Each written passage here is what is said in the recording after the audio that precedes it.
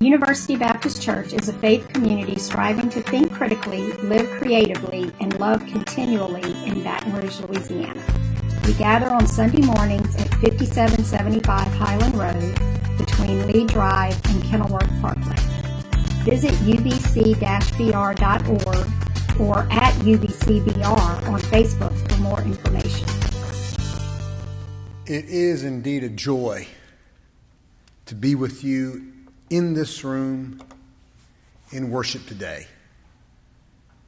Although your congregation and the Cooperative Baptist Fellowship share a partnership that has lasted for decades, there's nothing quite like being here to really experience the gift and the reach of that partnership. And being here with you, we know more how to celebrate your uniqueness, to remember you in prayer, and to give thanks to the risen Jesus for all the ways that he is still at work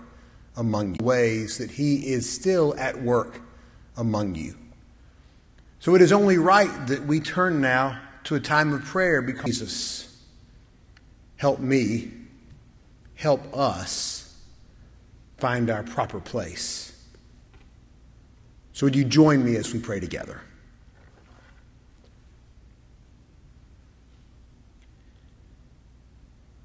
Gracious and holy Lord, we come to you this morning praising your holy name. For you alone are worthy of all praise and glory and honor and power and dominion. It is in you and you alone that we live and move and have our being. It is by the remarkable and relentless love outpouring of your Holy Spirit that we are strengthened and encouraged for the facing of each hour and even the living of this day.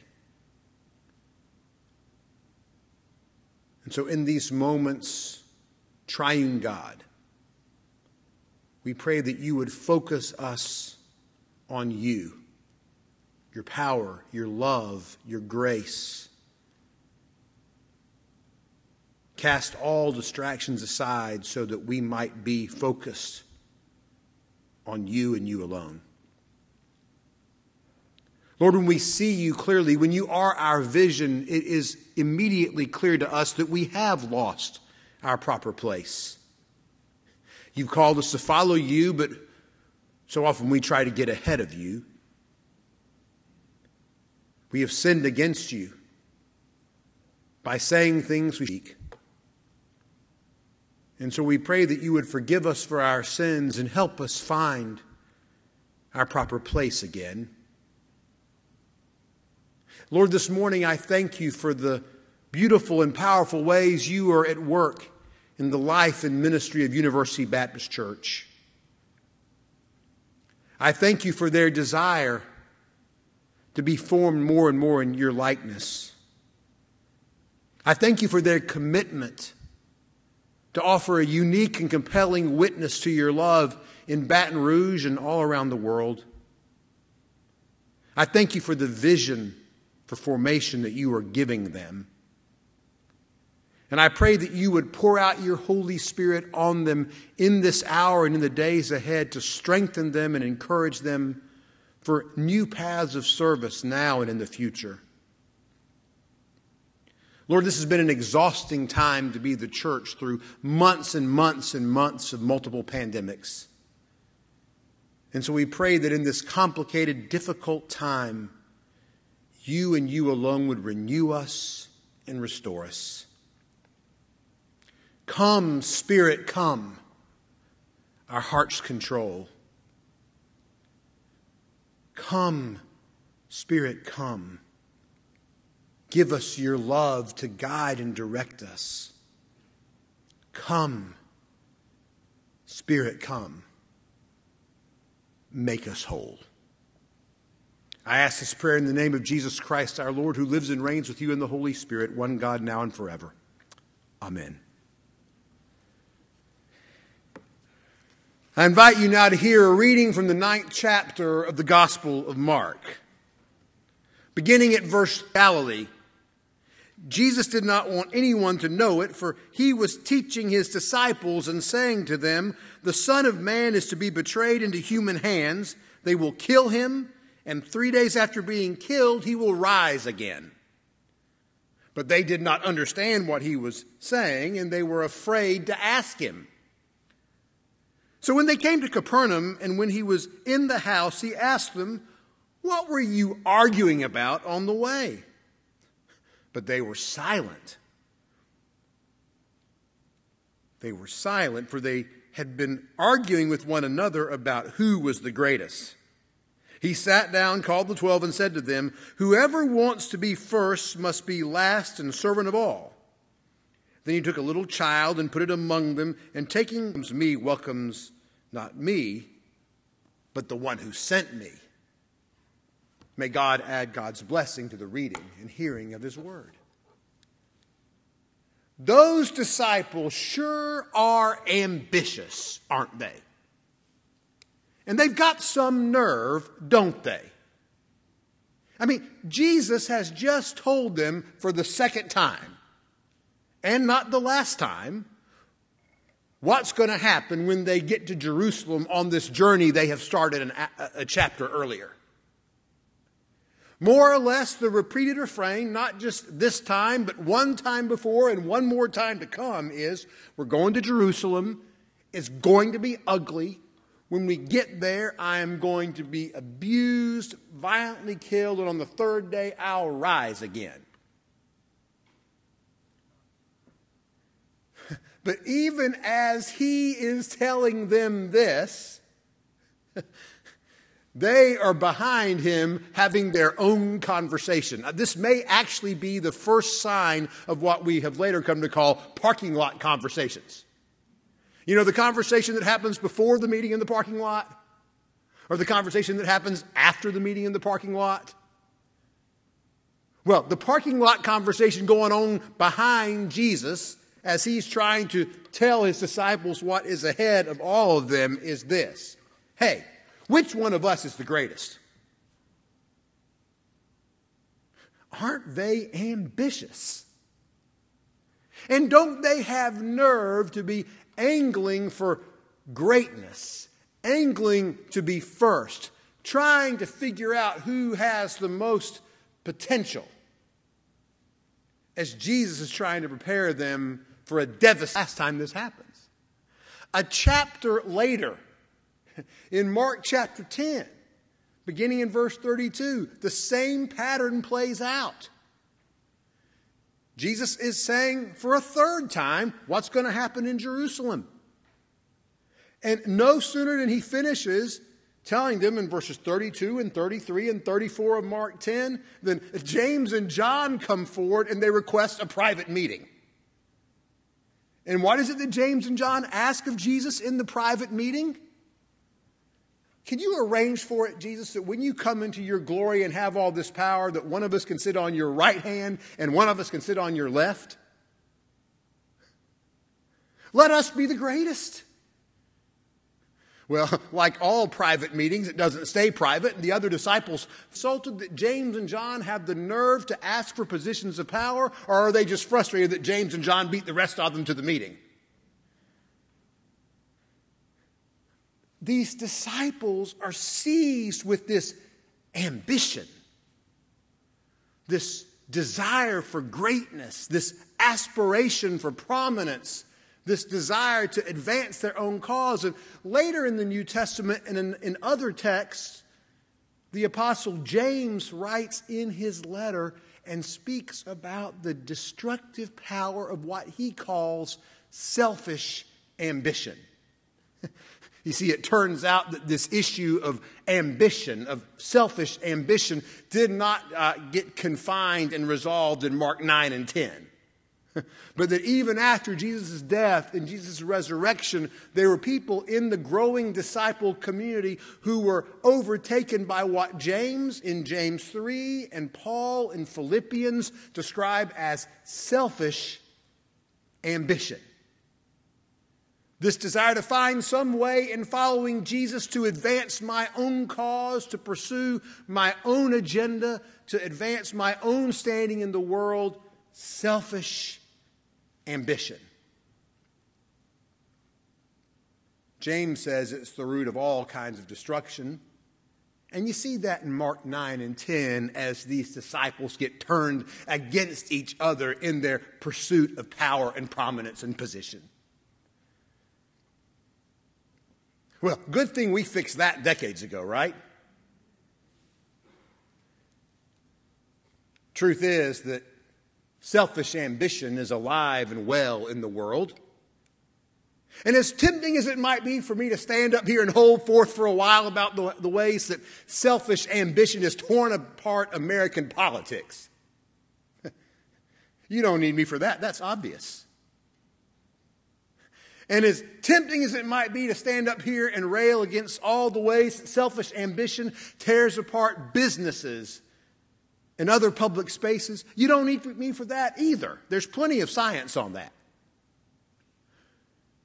Instead, I think we are called to search our own hearts and look in our own lives and see all the places that selfish ambition, the desire to get ahead, the desire to advance my own cause, the desire to use the church as an opportunity for personal gain is still at work in my own soul and in my own heart and close to me.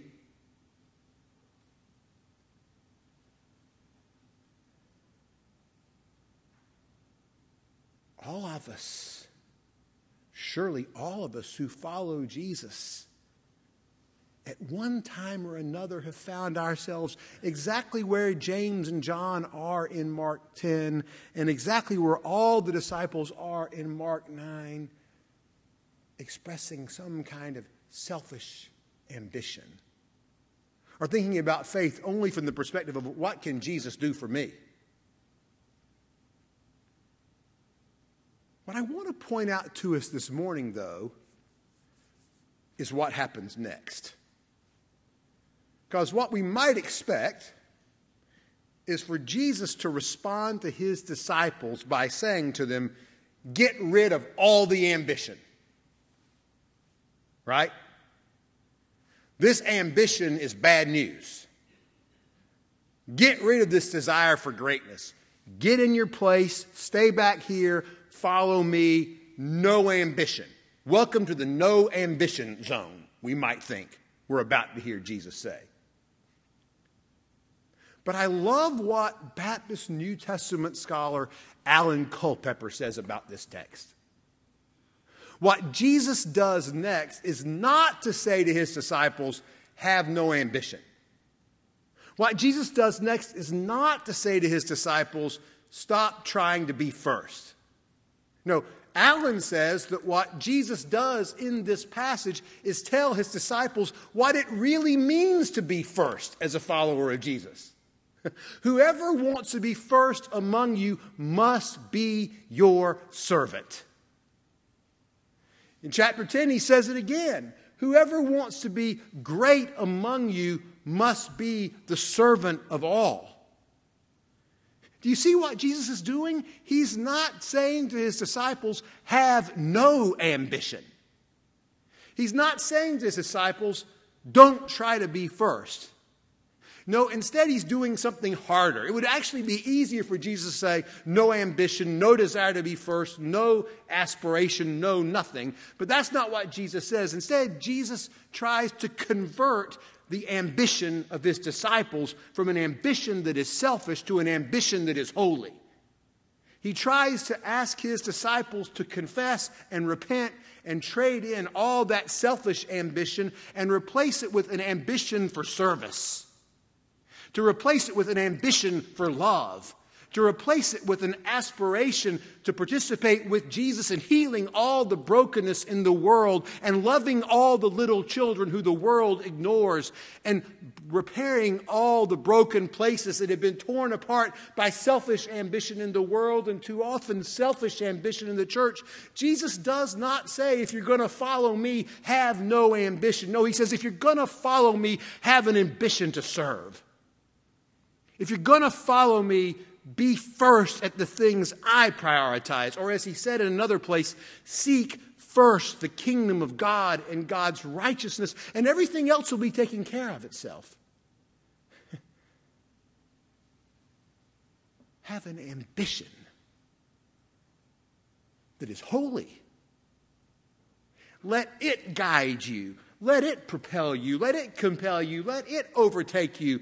Baptize your ambition and be transformed. I think in one way of reading the Apostle Paul's life is it could be as a conversion from selfish ambition to holy ambition. I'll throw this in at no extra charge, and if it doesn't work, you don't have to pay any extra for it. But like early in Paul's life, he persecutes Christians. And even early in his life, he'll write his letters and say, hey, y'all imitate me. Be like me. Some say that sounds a little narcissistic, a little self-centered, a little self-absorbed. But in one of his later letters, in one of its later chapters, in Philippians 3, do you know what you hear in Paul's testimony? You hear a different kind of ambition. You hear Paul say, I consider everything I once gained as lost. Well, that's the nice civil translation. The real translation is, I consider it trash. And instead, I want to know Christ and the power of his resurrection and the sharing of his suffering. If in becoming like him, I can somehow attain the resurrection of the dead. I do not believe I have already attained this, but this one thing I do, forgetting what lies behind and straining forward to that which lies ahead, I press on toward the heavenly call of God in Christ Jesus. Do you hear the ambition in that phrase? Do you hear the desire?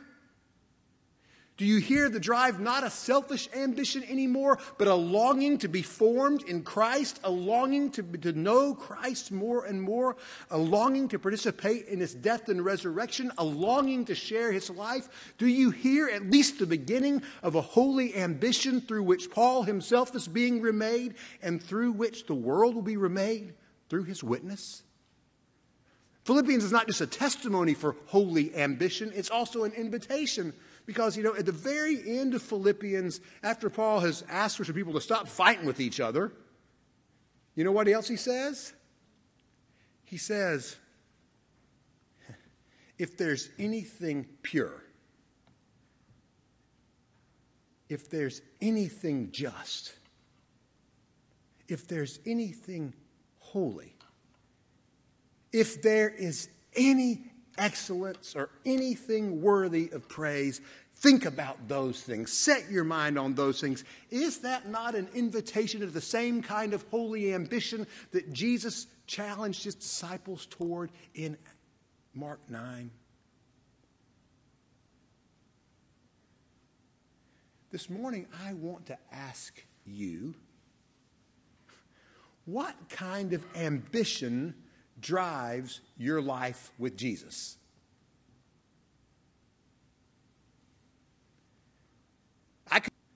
The easier one is get rid of your ambition.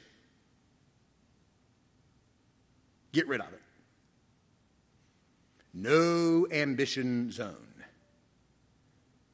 No desire, no motivation. But that's not what Jesus says. Jesus invites us to lay down all of the selfishness and malice and absorption and narcissism that so often plagues our spirituality, and invites us to develop an ambition towards service and love and holy purpose. What kind of ambition drives your life of faith? What is it you long for? What do you want? What are you seeking? What propels you? Why in the middle of a pandemic are you still being formed in faith and coming to church, even with the challenges and the frustrations? I want to ask you this morning, how do you help one another lay aside selfish ambition and cultivate holy ambition? What kind of challenging questions do you need to ask one another? What kind of ways do you need to pray for one another? What kind of ways do you need to study the Scriptures together? What kind of questions and prayers? And I want to ask you most of all, what's your ambition for this church? What I'm about to share with you up to the pandemic, but I can't. It was before the pandemic. I had the opportunity to preach in a CBF congregation. That's probably all I should say about that. And Adam had the opportunity to conduct a focus group with lay leaders of that congregation. And he asked him one of those carefully designed questions, specific enough to be helpful, but open-ended enough to let anything happen. What do you most celebrate in the life of your church over the last several years?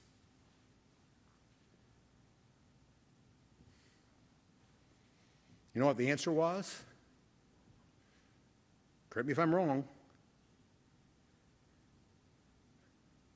We survived.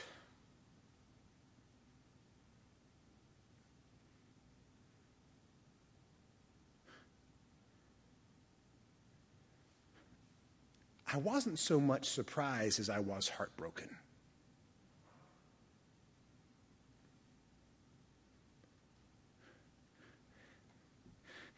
If there's anything commendable, if there's any excellence, if there's anything worthy of praise, think about these things.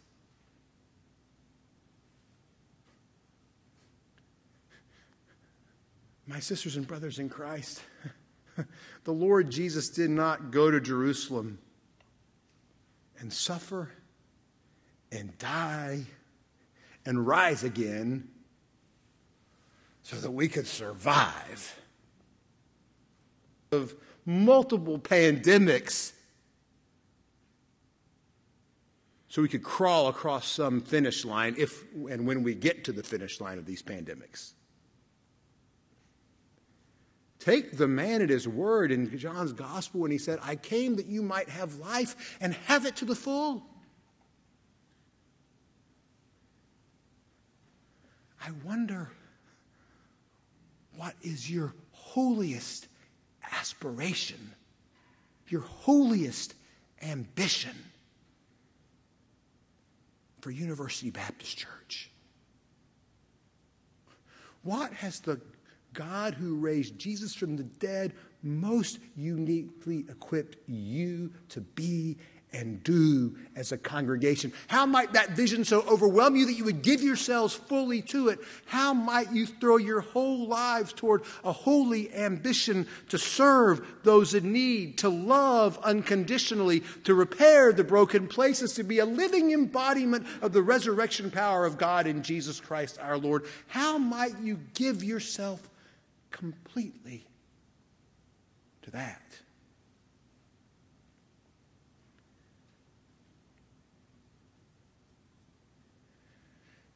The disciples were talking amongst themselves and saying, hey, I'm better than you. I'm better than you. Sounds like the worst long drive conversations in my family. Reminds me of conversations my sister and I had in the back seat in the 1970s. That was my answer, but not for that reason.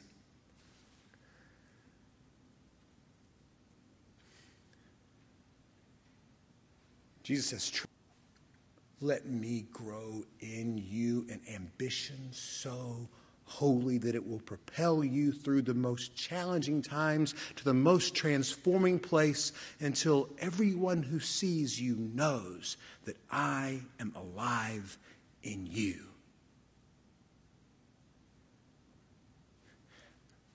That's my ambition for you. Amen. As we come to this time of silent reflection and prepare to receive